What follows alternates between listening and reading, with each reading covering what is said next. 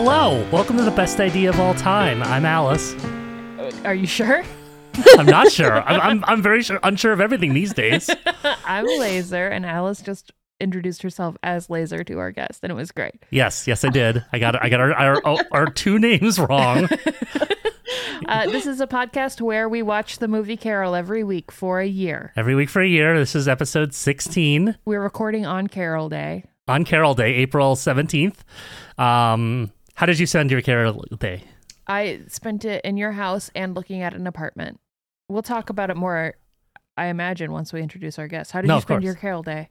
I spent my Carol Day making a very silly video that we posted to Twitter. Yeah. But you're absolutely right. We should get to our guest. So super honored to have.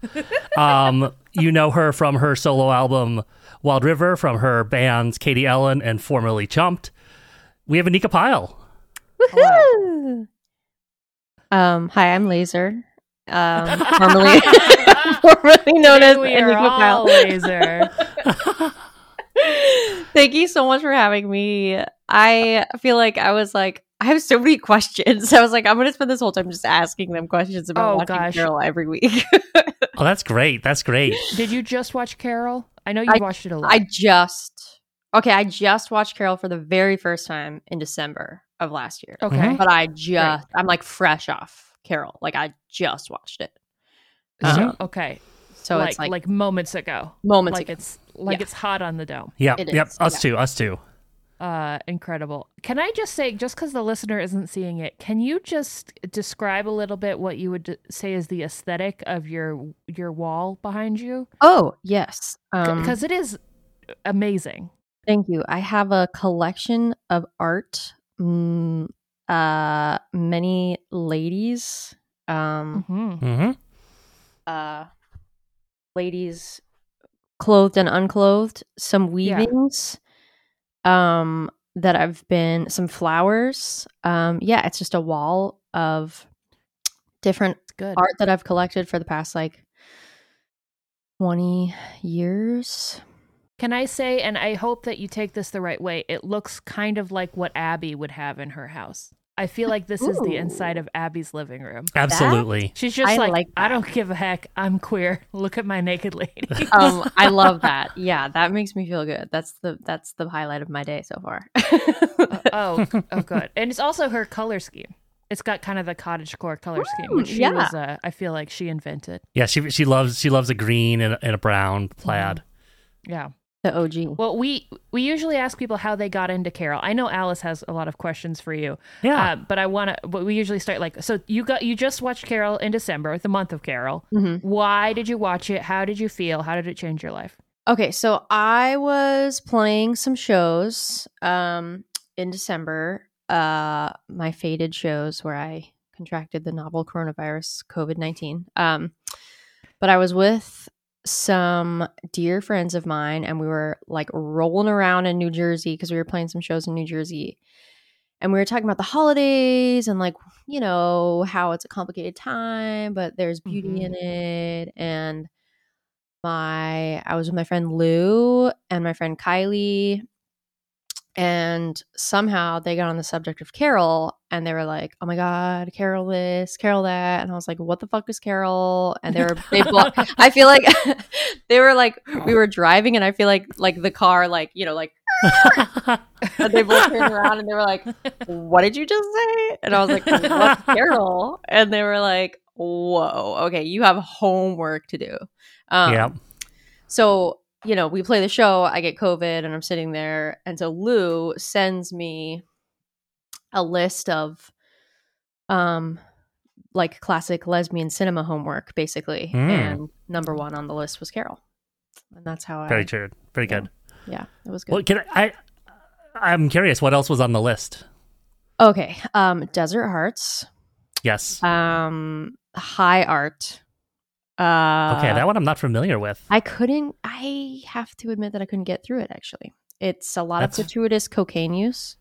It was the 90s, art, very it's called high art, so you can, yeah. But I get what they're doing. Yeah. That makes sense. Yeah. Yeah. What else? Oh my gosh.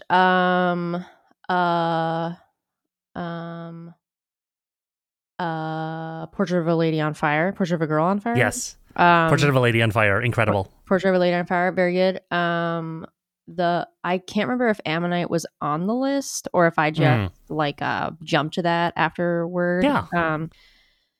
And then what else was there? I wouldn't call that like classic exactly. More like modern. No. But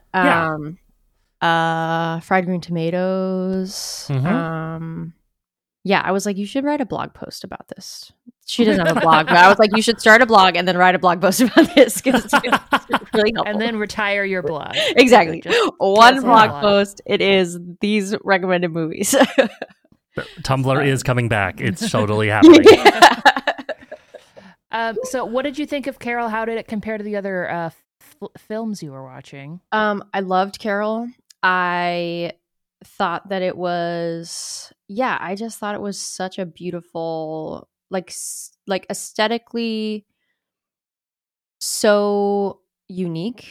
I think from like the cinematography in the movie is something that is just really striking, and it's beautiful, yeah. Which is why I was like, oh my God, I wonder what it's like to watch this movie not in December, in every season of the year. And just like the like use of there's like this playfulness of color, but the story is very mesmerizing, relatable. And, I think I had just, something I also did when I had COVID was read this 700-page book about basically the history of the gay civil rights movement in America. And so it was an interesting companion to that because, I was like going on this journey and thinking about Carol being, separated from her child and how that was something that happened so often. You can see the evolution of that from, what we're seeing today. And I just thought it was like so like it's also just like so sad. It's like this happy sad, you have this like happy sad feeling about it. And I just think that it embodies a lot of what it's like to like become as a person, especially like totally. Yeah, I don't know. I look forward to it being my, December, maybe every month tradition, but definitely like my new favorite I recommend holiday watching movie. It every week. But you can just watch it on Carol Day. That's a really good day to watch it if you're going to watch an additional Carol. So is that because it's Mara Rooney's birthday? It's three things. It's Mara Rooney's birthday. It's also in the movie, the day that they meet in the scene that bookends the movie at the beginning and the end. In the restaurant, they meet on April 17th. You see Carol's hand-delivered note to Therese that says, or handwritten note to Therese that says, please meet me tonight, and it's April 17th. It's also the anniversary of the day they filmed the sex scene in the movie. Oh, wow. Okay. That's fun. Okay. I picked a good day to be on the podcast. Excellent. Great job. Great work. How did this watch hit you differently if it did? And we should also answer this question because it's watch 16 for us. Is this true? Yes. Wow. Right. That's so crazy. Well, I feel like I noticed, I was like, okay, let me try to notice things that I didn't notice last time. And I feel like it was more of a detail watch, of course I missed a key detail of April 17th, which is why I'm going to have to watch it some more. But yeah, I think the tragedy of the story hit me more this time around than it did the first time around. Yeah, I was feeling sad for everybody involved. Fair. Yeah, it is sad. There's a general despair and hopelessness out there in the world, so maybe I'm just reading it through, my... I mean, and last time you watched it, you had COVID, so you were happier. Right. Yeah. Yeah, I don't know how. Maybe I was just searching. I needed some good, or reaching for the good, but... yeah, I'm like been feeling really sad for a lot of things lately, so I feel like I was just feeling this ache for everyone. Understandable. Yeah. Yeah. What about y'all? How do you feel? I think we had a good watch. Yeah, it was a good watch. Time. We really like this movie. I don't want to talk out of turn here, but it's one of my favorite things I do every week. Still, yeah, it's still a highlight. Still a highlight. Loved it. We spoke a lot. We said every line for the first, I would say, 20 minutes. Yeah. Last watch, we did say the lines pretty much the whole movie through. Yeah. With Molly, so yeah, we do know a lot of lines. We know most of the lines. We know all the songs in the background now too. Yep. What did we notice? You said a couple things. Okay. You said, there's this guy at the restaurant in the hotel restaurant that they meet at the beginning and end that we think looks like Freud. You think he looks like Freud? I never noticed him until much later. Yeah, but we watched him very closely in the background of the shot, and it kind of looks like he blows a kiss to Rooney Mara in the middle of that scene.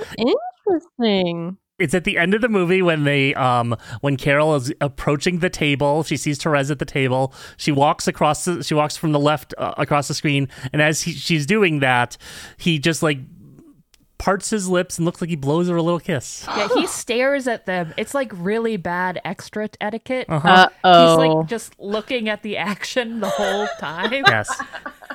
So if you decide that you want to watch this movie 15 more times, encourage you to look for that. Find Freud. We must find him and bring him on the podcast, though. Yeah. I said that during the movie. Yeah. What else was the other thing you noticed? Do you remember? It was that they keep getting caught. Oh, yeah. Because if you think about them at the restaurant with Jack catching them, them at Carol's when Harge comes in, and then them on the road trip with Tommy Tucker, they're always getting caught and observed. Like, we talked about this a little bit, I think, last week about how they are being oppressed, but it's more of a high societal oppression. It's a lot more like browbeating. It's not like someone's shouting homophobic slurs at them necessarily. Right. But they do get caught a lot. Mm-hmm. Yeah. It's a recurring theme. Yeah. And you were saying that's not in the book. Mm-hmm.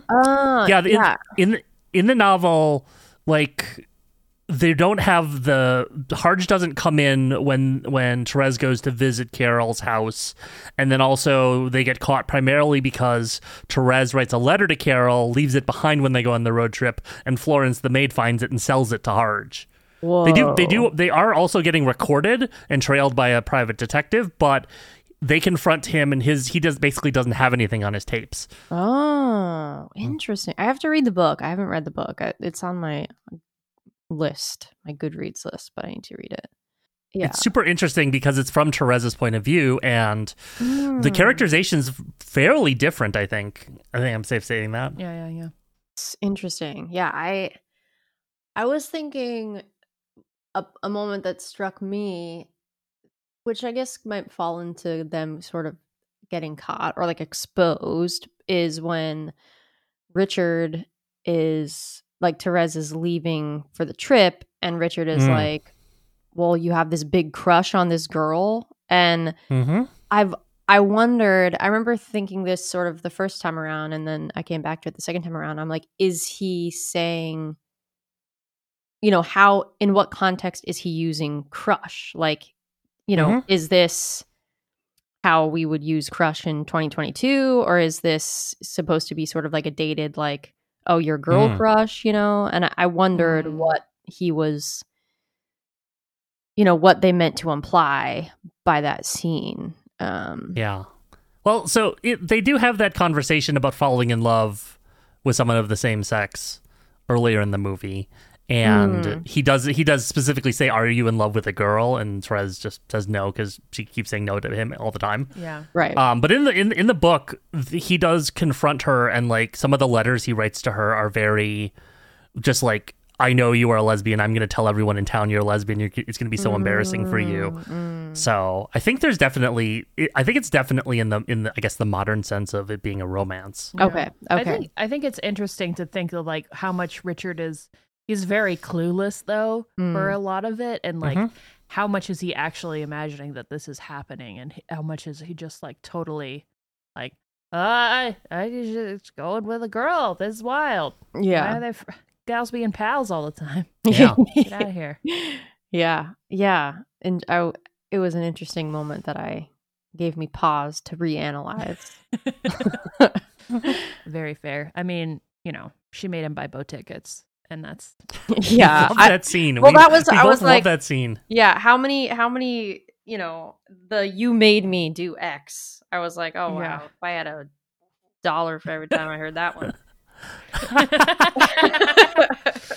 very real. Alice, you have questions? Yeah, I do.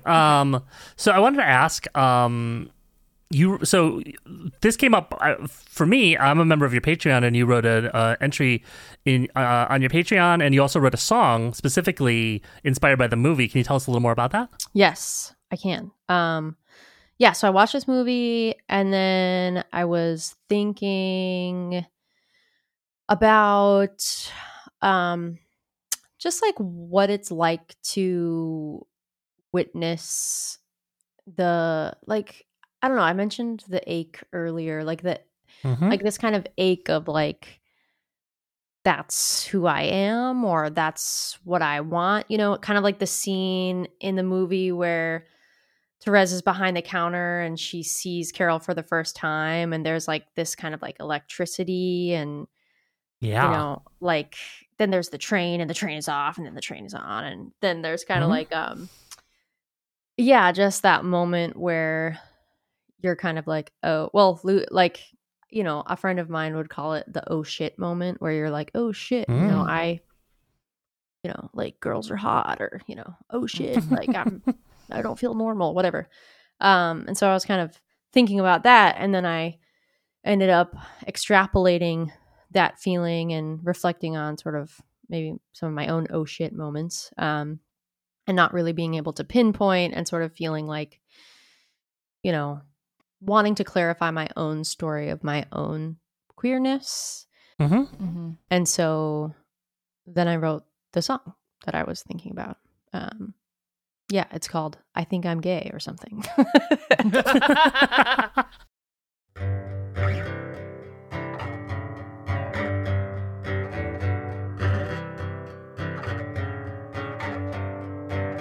Watching two ladies making out again, feeling like maybe I wish that I was there. You held my hand, the world came down. What am I gonna do now?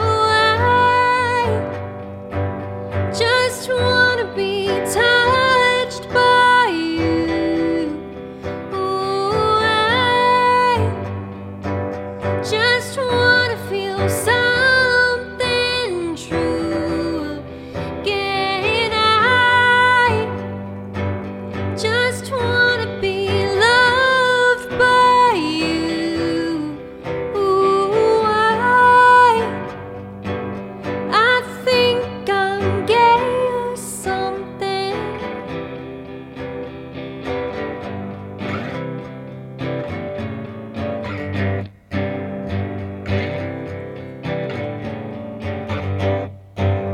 Have I been trying to be somebody else? When will I finally stop lying to myself? You say my name, I love the sound. You spin me right round, baby. I just wanna be touched by you. Ooh, I just wanna feel something true again. I just wanna be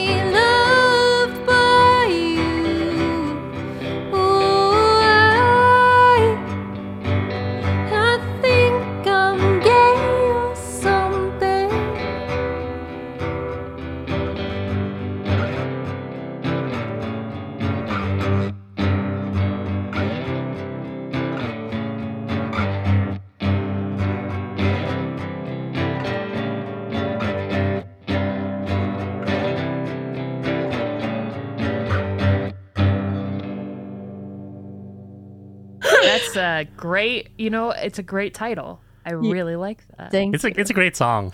Thank you. Yeah.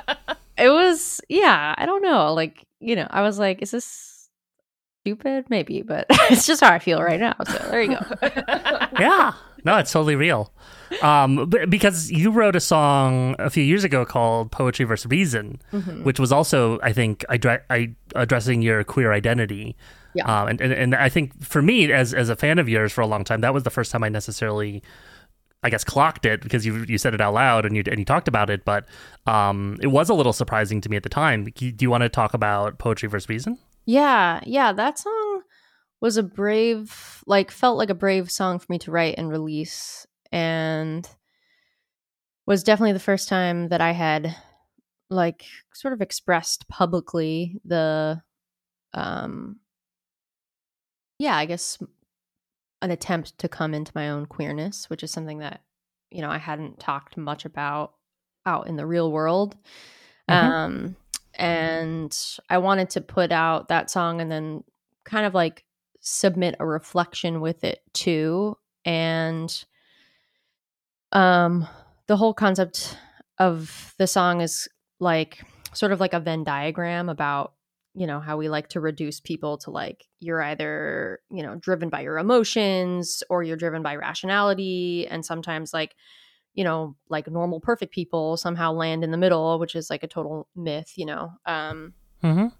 And I was just thinking about how I've never really felt like I could put myself in a box, whether that's with my, sexual identity or my gender expression, or just like still trying to sort of like formulate who I am. And so being a lot more poetry versus a reasonable, rational, like, you're X, Y, Z. I kind of gravitated towards the idea that like we're sort of always in motion and like always in form, and we're a little bit like enjammed, we're not like these perfect replicas of person A, person B, or person C. We're like, we're constantly writing our own stories and writing our own narratives, and sort of constantly becoming. And I think that's been a process for me that has come with a lot of like repression and a lot of trauma, as it has for many of us. And so that song is sort of about like that process, and not feeling like, almost feeling like coming into my own queerness has, feeling like in some ways it's caused harm to others, and like I'm never getting it right. And that's real. That's very real. Yeah. And like, I'm not, like, I don't know exactly where I belong. So yeah, I'm looking forward to playing that song on tour in a couple weeks. And I think it embodies a lot of, I see sort of, I think I'm gay or something. Like part 2 of Poetry versus Reason. Totally, absolutely. Yeah. And I thought of that when I was listening to I Think I'm Gay. It feels like a progression with you being more comfortable with that, which I think is amazing. Okay, so we are not a gotcha journalism podcast. I've been wanting to ask you this for a long time. Earlier in your career, you've written 2 different songs. One's called Eleanor, which was a Chump song, and another is called Rosie. And those, to me, as a queer woman, very much sound like love songs to other women. Yeah, Rosie is definitely a love song to another woman, formed from a poem. Eleanor is this is like Eleanor is like a metaphor for Yeah, I think you're allowed to be a nerd about your own Yes, song. please. I don't think it's like that. yeah. I actually know my songs better than you, so I just like, I'm like, yeah, like when I was like studying philosophy, like, not that there's anything wrong with that. Anyway, yeah, Eleanor is kind of a love song to many things. Some like people and a time in my life, sort of like all wrapped into one. That makes total sense. And yeah, I like that it has can have a queer reading to it. Definitely not as direct as Rosie, which is like it's a buried sleeper hit. Most people, that song's not even on their radar, so I like that it's on yours. You played it on your Patreon live stream last month, which helped. I did, yeah. Yes. Amazing. Cool. So I just have to say, I love this like gotcha queer journalism, but also as a songwriter, also I going back to songs I wrote 10 years ago and being like, oh, this is actually a song about being gay or being non-binary. Like, it happens to me all the time, like stuff I didn't even realize at the time is like, and then other people they're like, oh, is this like like a non-binary autistic anthem? And I'm like, no, this is a song about pizza. What are you talking about? And then it's just like, oh wait, hold on. Art freak does that to you sometimes. Yeah, it's nice. It's nice to have a reader, on your own. Yeah. You don't even know what's happening, and someone's like, I think I know what's happening here.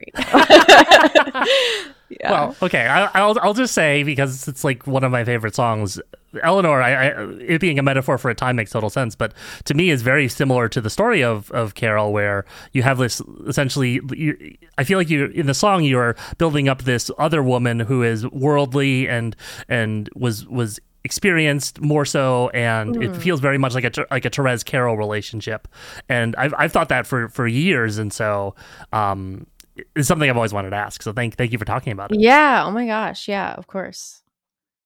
You mentioned that you're going out on tour soon. In another one of your songs, Windy City off Wild River, you talk about driving the I-90 West to Chicago, which is what they do in the movie. Sort of. Oh, see, look, I didn't even know that this was my movie. You've been Therese for years. Yeah. But I was curious. You've been on tour a few times across the country. Laser, you've also been on tour. What do you both think of the road trip that they go on? Well, I love that they have a picnic basket with beer and sandwiches. I was like, I want a picnic basket for tour. Right. It's a little too big. Actually, you know what I thought? Actually, this is a thought that I had, and we had to look it up. I was like, they must be so fucking cold. This is what I thought about them driving around in the car. And I was like, did the car have heat? This was like something I needed to know. I was like, we have to look this up. Like, does the car have heat? And it turns out that heated car systems, this is like a huge tangent, but were invented in like the late 1893, I think it was, by a woman who was like, I want like heat in my car. And then it didn't become, I think 1906 was like the first time they installed it. And then like from there on, it was like a luxury feature. And it wasn't until like 1949 or something, someone should fact check this, that they put it into every car. So I'm like, and then I was like, well, what exact year does Carol take place in? Because they cheers to 1952. 1952. Okay, I was like, I knew it was in the 1950s, but I was like, all right, they're cheersing to McKinley. Like, I can. They're cheersing to McKinley because they're staying in the McKinley Hotel in the presidential suite. Yeah, that took me a few watches. Yeah. I was like, is this like some sort of, I was like, this doesn't really help me, but maybe I can okay, that's really funny. Yeah, so there you go. It's December 1952 into 1953. That's when Eisenhower is getting inaugurated. That's one of the themes that was also, 1952 is actually the year the book was released also. So Phyllis Nodge, the screenwriter, wanted to set it in that same time just to make it authentic to Patricia Highsmith's life. Yeah. Right. I think I have said this before about the road trip. I mean, obviously, this movie is all about just like showing particular scenes from things. They don't do anything on the road trip in that we see other than drive a car and stay in a hotel, which is actually a little bit like touring. That's kind of what I was. That's what I was wondering. Yeah, just like everything is kind of just a motel or the road, but staring out the window except longingly. that there's long sound checks in between. I was actually, as I was watching them check into the Drake Hotel, and Carol lays on the bed, and she's like, "Wow, a real bed." I was like, I know that feeling. It's a big mood. Oh, and I did want to say one more thing. There is a we know way too much about this movie, by the way. But there is an IMDb blooper. Yep. Like on IMDb, they're like, "We gotcha," and one of the gotchas is people should be colder in this movie. Oh yeah. Well, so I noticed the morning they go to. When they're in Chicago and they're going to Waterloo, Carol's wearing a blazer over a blouse, and then she wears her fur all over that. So, and I was literally thinking this today while we were watching. That must be really warm, but I guess I'm forgetting that it was Chicago in December. It was very cold that year. Yeah. I also started this by talking about the I-90 West into Chicago, but my other favorite fact is that the interstate was not actually built at the time of the movie takes place, and so when Tommy Tucker says take the interstate, they couldn't because it did not exist yet. Yeah. Oh, interesting. Well, because Eisenhower was like the guy who built all the interstates, so right, so that makes sense. For better or worse, I guess. Yeah. I feel like there's like a big, maybe I'm like making this up because I had COVID brain fog, but I feel like there's a big blooper in the movie. Like, like what is so it? Excited for this. What is it? I can't remember, but I know it's there, and I'm like, I didn't see it this time, and I'm like, two women kissing. That's yeah. There isn't a strong male character in this movie for the entirety of it. That's a big mistake. What are the blue? I mean, none of them were that big. Yeah, that I can remember. I feel like maybe it was like there was like, see, and this is why. Well, I'm gonna have to watch it again now. I feel like maybe it was one of those things where, there's like a glass on the dresser, and then they pan to something else, and then they pan back, and the glass is gone. I feel like it was like something like that. But there's at least one of those, if I remember correctly. I can't recall what it specifically is, but there's I feel one. Well, when they're in the great question, by the way, in Philadelphia, at the diner. Oh yes. Therese's bag moves from one side of this chair to the other, and also when Carol is taking a shower, her nails aren't painted, which they say is a blooper. Because her nails are throughout the rest of the film painted, but she could have painted her nails. Right. So but she said she was going to be back in a minute so they could get food. Yeah, and how fast is the nail polish drying? Yeah, right. Yeah. Let's do the science. All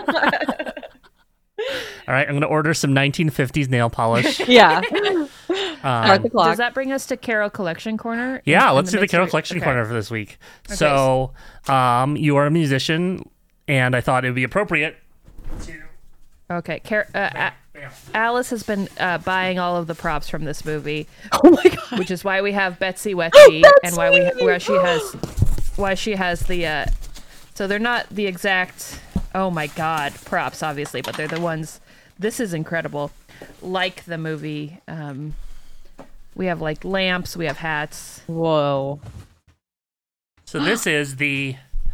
Reverie Deluxe T500 tape recorder. Wow. Which is the tape recorder that Tommy Tucker uses. Yep. I also ordered some magnetic tapes. Oh my god. Shit. This I was able to find pretty easily. I posted on Reddit in one of the like old radio subreddits, and I asked someone to help me identify the microphone, and they said it's a Shure CR81, but those are $100, and I really didn't want to buy one for the purpose of this podcast. Shure's been around, huh? Wow. Yeah.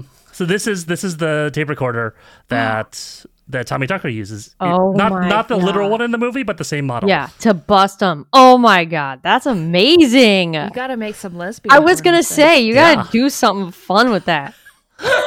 Something really fun. I'm noticing it says on it 2 hours play, so we had to change the tape every 2 hours. That's good to know. Yeah. A lot of good details we're getting from this.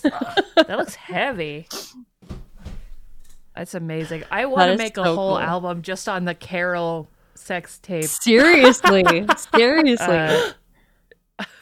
It doesn't look like it currently could be used, but I'm so excited to see if you could make it work. I believe the email listing said it was working, so who knows? Wow. If it doesn't, there's no chance in hell I'm going to be able to repair it, but it'll be a nice piece for the museum. Yeah. But it's going to look great somewhere. Oh my God. I love that. Yeah, so I had a couple other things that I was thinking about. One, we mentioned IMDb earlier, and I was just randomly looking at the IMDb page for Sin City earlier this week, and whoever wrote that was clearly a dude who is very sexist, because there were a lot of really negative, like bad comments about like Jessica Alba played a stripper, but she didn't want to appear naked, so she's not a good actress. Oh God. Oh my God. Yeah. Wow.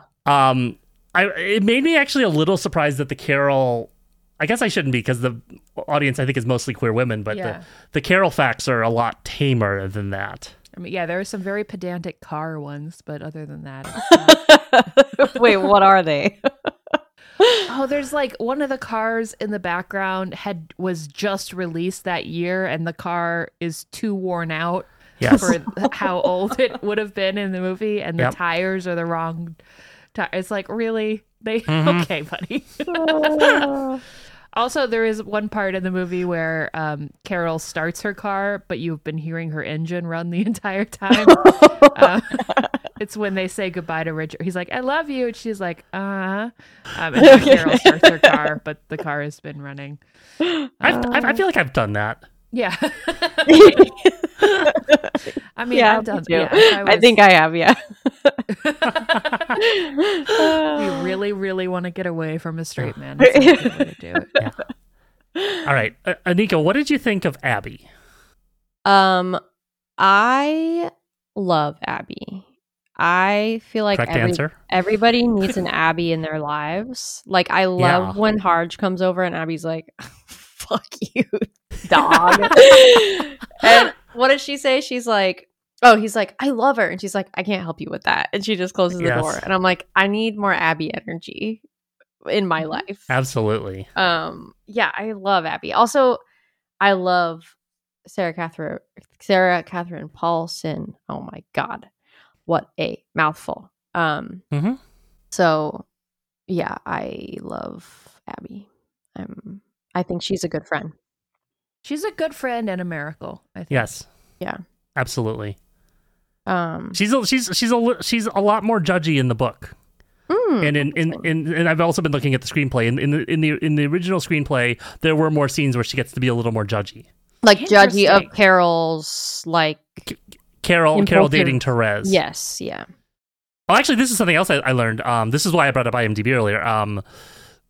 Mia Wasikowski was supposed to play Therese originally, but then she couldn't do it, and they got Rooney Mara, who was their first choice. Mia Wasikowski is 5 years younger than Rooney Mara. Oh, wow. That would have been a different vibe. Yeah, and so I was thinking about it, because like Rooney Mara was like 29 when they shot this. She does look younger, but Mia Wasikowski would have been like 24. And so I feel like that would have been... It might have tilted it to... I feel like the match between them is just right in this movie, and Trez being any younger would be even more uncomfortable. Yeah. I was watching with my partner, and he was commenting like, "What's the age difference supposed to be?" And I was like, "I don't know." I was like, I was like, enough to make you say, "What's the age difference supposed to be?" But like. And, there's like some moments like where there's, like some maternal elements are happening. But like, I was like, okay, it's the early 1950s, and Carol has a 4-year-old, and, Carol's probably not like 36 when she has this kid, you know, because Mhm. it's the early 1950s. So she's probably in her maybe early 30s or late 20s.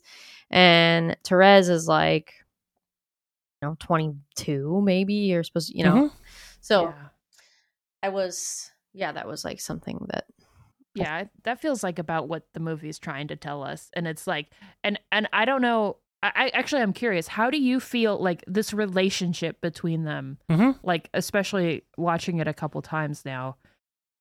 Obviously, it's very emotional. But do you have feelings about like the dynamic? I guess. Oh, between Therese and Carol?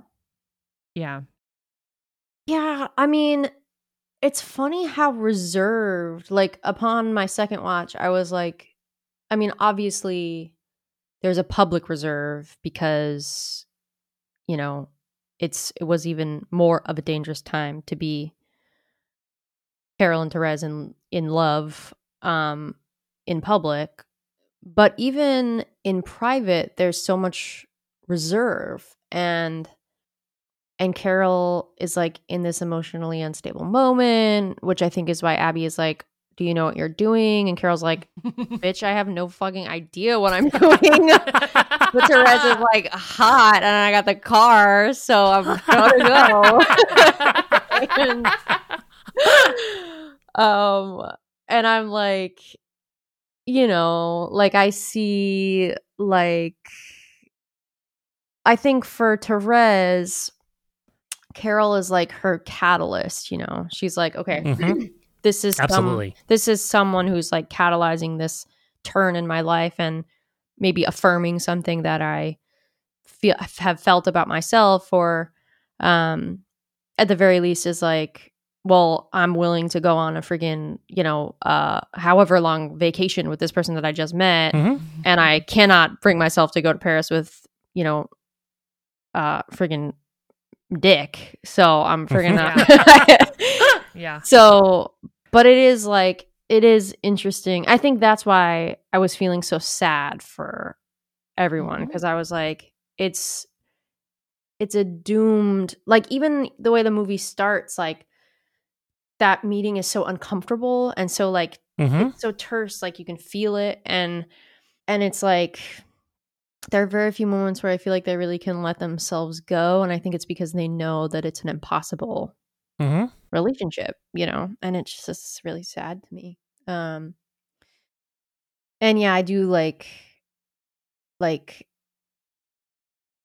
am thinking about Carol's, you know, the injunction that's filed and her facing Mhm. like this lack of you know, having Rindy taken away from her, and like wanting to be a mother and needing to fulfill that. And then there's this young person who's like, you know, she like cares very much for, like, maybe, but also, you know, is Yeah. like doing her makeup, and like it's yeah, it's almost like it's an interesting, I'm gonna have to, like, you know, maybe join in the next couple weeks and reanalyze their relationship a just couple more keep times. watching. Yeah. Just keep it holds up to rewatching. It absolutely does, and I think because one of the things we've been talking about a lot in our recent watches is how Carol's really just kind of throwing herself at Therese, and Therese seems kind of oblivious to it. In the scene where she's playing piano, Carol comes up and like massages her shoulders. In the scene where they're doing their makeup in the McKinley Hotel, Carol just like leans her face right up against Therese's, and Therese looks away. Yeah, but also I don't know if it's like this ignorance of it or just like panic. Yeah. Oh God, it's happening. Yeah. What do I do? And you just like shut down, because that's a feling that I'm very familiar with. Yeah. The yeah. thing that I've wanted forever is happening, and now I'm scared. Yeah. And like, is, you know, what do I do? You know, and Yeah. like, and just so much, you know, thinking about the time in which it's set, like just even more layers of panic must, you know, if that's the lens we're looking through, the panic glasses, like then there's like so many more layers there, you know. And But yeah, that's an interesting point because Carol's been here before. You know, Carol's like, yes, not her first rodeo. Pattern of behavior. Yeah. Yes. And yeah, her pattern of behavior. And you know, and Therese is like, you know, obviously has not. So that's interesting. That's interesting. I was thinking about how interesting it is, or it must be, to use one piece of art, you know, per se, a film, to and like, you know, it becomes sort of this common denominator to investigate many different parts of experience, whether it's like within the piece of art itself or as a foil to other things that are happening around you, you know? And yeah, I feel like this is one of those moments where the usefulness of that activity becomes very illuminated. And it reminds. I will say that it feels like Carol doesn't change, but we do. But it feels like Carol changes every week. Sorry, you were saying something. No, I don't know.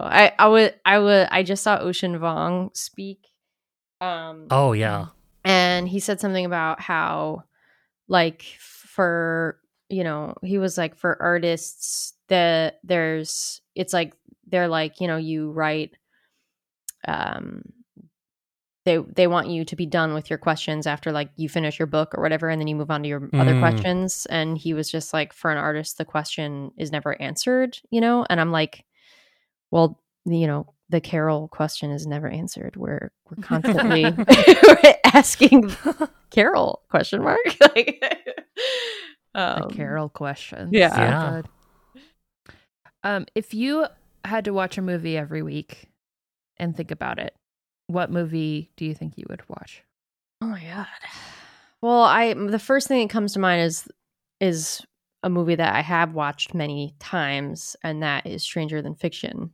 Oh yeah. Because I basically like modeled my early adult life off of trying to be Maggie Gyllenhaal's character in that movie.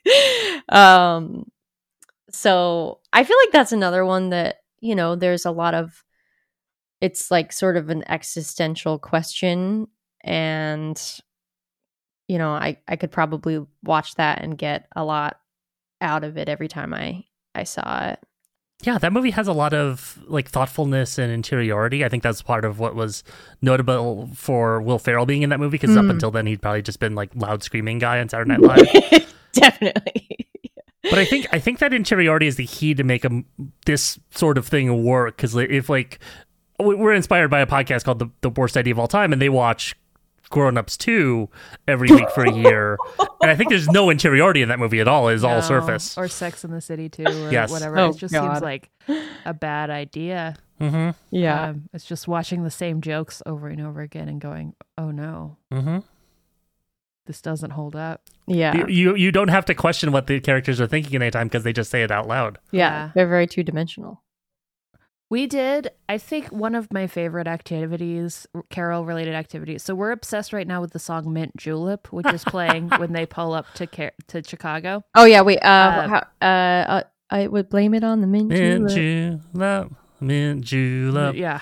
They get drunk. And anyway, so Alice was pulling up covers.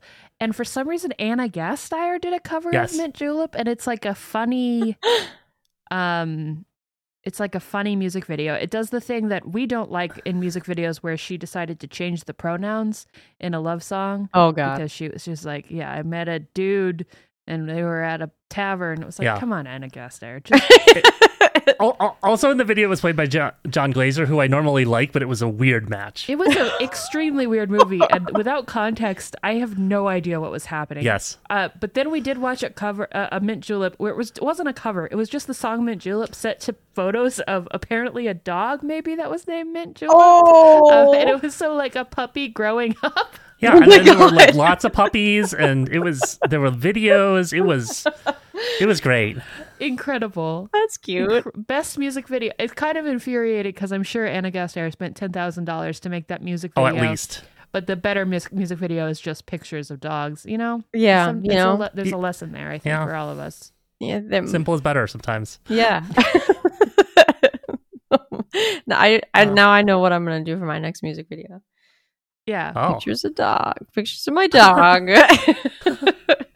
It's not a bad idea. You have a very cute dog, I will say. Is there a cute? Okay, you got to show me. Ooh, let me see if I can. Well, if I bring her up here, she'll never it's leave me alone. But It's Fair. okay. It's okay. I'll look at. I'll- I'll find. I'll find email you. socials. I'll email you some collection.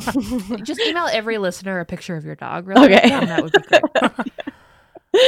I'm surprised. She usually bothers me. Like, she can't stand it when I do podcasts or Zoom things. She she won't leave me alone, but she's being well behaved right now. So She appreciates queer conversation. Yeah. Lesbian cinema. and She has opinions, and Yeah. she has to be heard. I also wanted to ask, so Carrie Brownstein is in this movie very briefly. Mm-hmm. I know that you've had some of your songs used in films before. Have you ever been offered like a cameo or a small role in like an indie film or something like that? I haven't, but my one regret about when I did the movie song for Her Smell Mhm. is not writing into I wouldn't even have to write it into the contract. I could have just been like, asked the director, like, can I be in the movie? And he would have been like, yeah. Mhm. But I regret not doing that. I did get to go on set and watch them film a few different scenes, which was like super surreal and really crazy because growing up I really wanted to be an actor. So it was really fun to be like, I'm on the movie set and like I'm eating their M&Ms. And yeah, and it was like super crazy because I did theater, when I was younger, and so it's very chronological. You feel like attached to the whole story because you're performing the whole story from start to finish. But in a movie, it's like you're saying like the same line, like 3 times, and then they're like, okay, that's good, let's move on, and then you can like completely change scenes. It's very like non-synchronous, and I was like, oh man, it made me appreciate the art of acting a lot more because you really don't have that much time to get into a scene. Like, you're kind of like thrown into the scene. And then it gets edited all together in this fabulous way. But Alicia from Bully, who did the other songs for Her Smell, was in the movie, and she was like a cool rock star, like backstage, like rolling joints. And I was like, man, could have been me. That was directed by Alex Ross Perry, right? Yes. Yeah. Knowing that guy, he's writing 300-page essays for the Blank Check podcast. You could probably get in his next movie. I think he's approachable. Well, yeah, we are in regular contact, so he would definitely like. Yeah, he's a really super cool dude. He would definitely. Sure. Well, if you're listening, Alex. Yeah. You've never asked me if I've been in a movie, Alice. Laser, have you been in a movie? I was offered to have our YouTube video licensed for the Emoji Movie, but I turned it down. Oh, yeah. That is my closest to being in a movie. They were offering like $500 or something.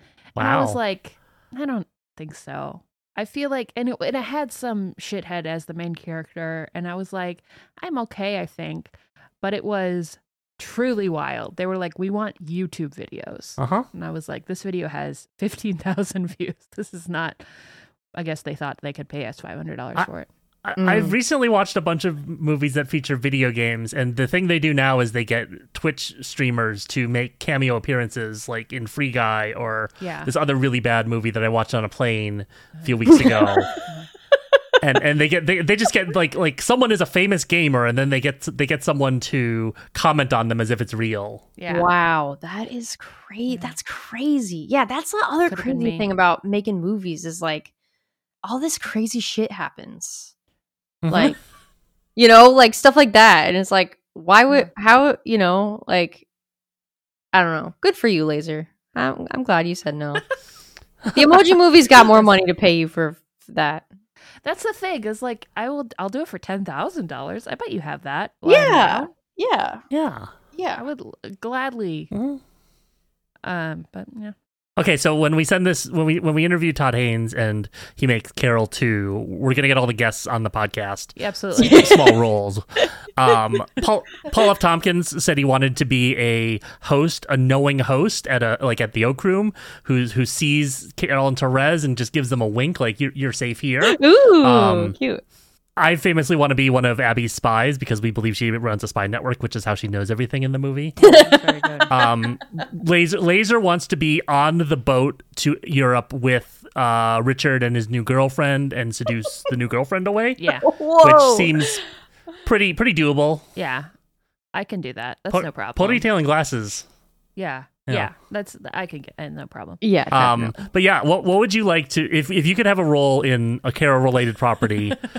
What character would you want to play? The Carol Cinematic Universe. God, this is tough. It's fan fiction and casting. All right. Yeah. Okay. So part of me wants to be like one of the ladies who checks him in at the hotel. And it's like Very attractive, right? yeah. Are you sure you don't want the presidential suite? But I'm just gonna give you the presidential suite. I got a bottle of champagne back here. Let's do it. Push the beds together and see what happens. Yeah. Oh yeah. Or maybe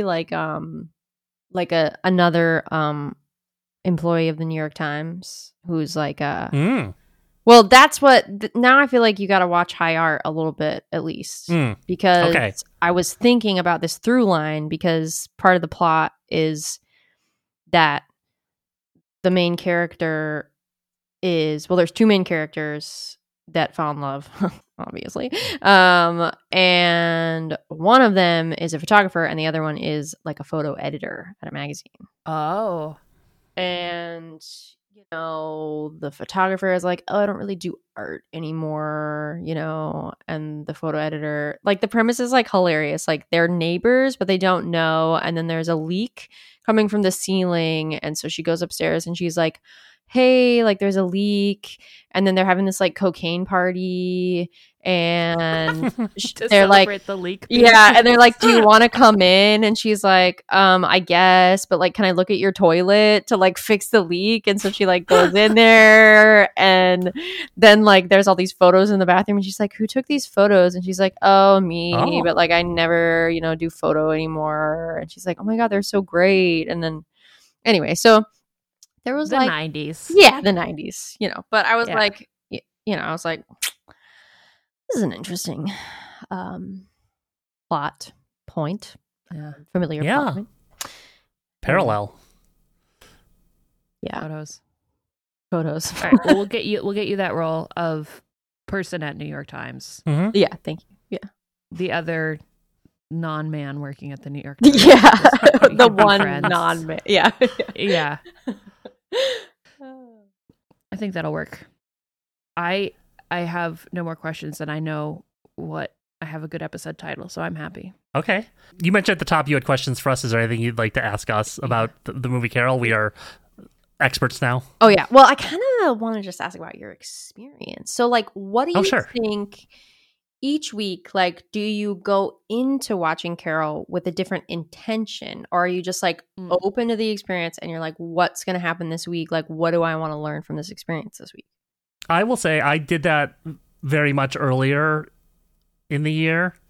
Now it's kind of hope I find something new to hold on to. I love this. I love this movie, but because we can basically quote it front to back, and I've been trying to figure out if I can do a staged reenactment of the movie in 5 minutes. Yeah. I'm trying to discover new things, I think. Yeah, we did. Like, I watched it muted once, and then I watched it kind of sound only on a train once. Like, it was kind of like to see it. It works better without sound than just sound because it's such a visual movie, and then you kind of see the background characters more. I want to watch it like in a different language or something. Yeah, we should do that to see like how that changes. Those performances change. Yeah, what it feels like. But yeah, no, I think it's fun. I'm going through a very tumultuous period in my life right now, and so having Carol as like, first of all, a love story, and it's a lot about queer identity, which is a lot about what my life is. It's kind of cool to just bring whatever my day is to this movie and just be like, what would Abby say to me today? What lines are standing out to me? You know, who am I today? And I think we were given advice early on by Tim Batt that the lower we are in our human lives, the better our podcast will be. Yeah. Because he believes art comes from pain. Art comes from pain and only pain. And I don't know 100% that is the advice I'm going to follow for every endeavor I go on, but it is helping me feel okay about not being sad because it also, Carol lifts me up. She lifts me up on her beautiful blonde, extremely set hair. So yeah, her high cheekbones are just Mm-hmm. they're That smile. Smile. The higher the cheekbones, the closer to heaven. Yeah, there you go. go. Do you feel like you miss the characters in between each watch? Do you feel like you know them? Do you feel like you could like you know, make your own like fan fiction based on how much you know about these characters? Oh, I absolutely could. Like what? Like when are you? Is really like the follow up question. Like okay. Yeah, It's a challenge. Absolutely. This is a great. We should. We definitely should. I mean, we've talked about the prequel to Carol. The prequel to Carol. Abby. Yes, which is a My Brilliant Friend style series of novels going from when they were 10 to the events of the movie in the book. Yeah. Mm-hmm. Yeah. I mean, I'm excited about all of it. One of my favorite things, the thing that I'm really glad the movie doesn't do, that I feel like it could do, is say that Danny, the guy who's obsessed with film, wrote the book or wrote the story. You know how that happens sometimes in movies where you find out one of the characters is the person who like wrote it. And since Danny is like obsessed with movies, like it feels like kind of a thing that could happen, but maybe I'm just thinking too hard about it. But I do kind of feel like those boys, like, I don't know, I want a better life for them. I want something more interesting. I mean, I don't think Phil's got a lot going on, but Danny seems like he's okay. He's okay. And what is her name? I've always liked Jeanette. We have this elaborate fantasy of Jeanette realizing that Carol is a lesbian, being silently supportive. Yeah. In the 50s, and just like going to a queer bar to try to learn about what lesbianism is to support her friend and inventing P flag or something. Yeah, starting P flag totally. Yeah. Wait. Jeanette is the person who at the party where she's like, "Don't tell Sai I'm smoking." He doesn't. Oh yeah, and is like, "Come to my house for Christmas." And yeah. Ooh, I like that. That's fun. Maybe she puts on a pair of pants or something. Yeah. Oh yes. I'm cool. Okay. I'm cool. Well, and then there's also that scene, because that reminds me of the scene where I guess it's where Therese is in. Maybe she's buying the record shop. Yeah, and then there's the two, the two the New York lesbians. Corner, yeah, and they're like giving her the eye, and she's like, "Are you? Is it? Oh, It's like that kombucha meme where it's like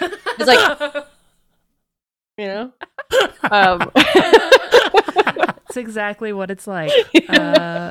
Absolutely. Got to side that. We have taken up so much of your time. Yes. Thank you for being on our podcast and talking about Carol. Oh my gosh, I'm so happy to be here. It's such an honor, and I am really, really grateful for this this really nice conversation. Thank you. Oh gosh. Yeah. Anytime. We do it a lot. We do it every week. Yeah, every week. Obviously, people need to come see you on tour. They need to find your Patreon. Is there like a best place that you want to send anyone who's new? I have this thing called Zazam, which is like a Linktree, but someone emailed me and was like, you should have this instead. And I was like, okay. So it's zazam.com/Anika Pyle, and that has my little Linktree. But my website has it all too. That's anikapyle.com. Amazing. Yeah, and I also want to say I've been a member of your Patreon, and it's wonderful. Anika writes a wonderful like essay and meditation on what's going on every month. There's monthly live streams. There's song demos and things. It's really great. Thanks, Alice. Buddy, check that out. Thank you. Check it out. Amazing. Okay, well, with that, I will say how we end every podcast, which is, bitch, I have no fucking idea what I'm doing. Bitch, I have no idea what the fuck I'm doing. Wait, sorry. Give it to me again. Bitch, I have no fucking idea what I'm doing. Bitch, I have no fucking idea what I'm doing. Thank you so much Thank for you. being on the podcast. Living for you is easy living, it's easy to live when you're in love, and I'm so in love, there's nothing in life but you.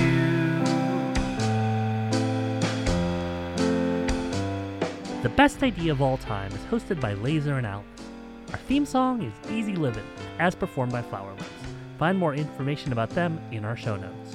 The show is edited and produced by me, Alice, and as our friend Tim Batt says, everyone should go to bestidea.gay. and if you have thoughts about the podcast, you can email us at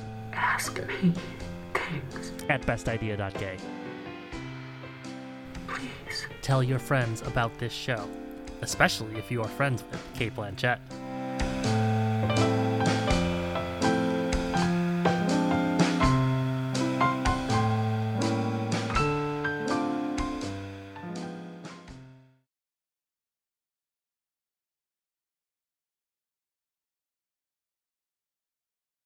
Six extra children from a getting frisky. Mint julep. Mint julep. Mint julep. Mint julep. Mint julep.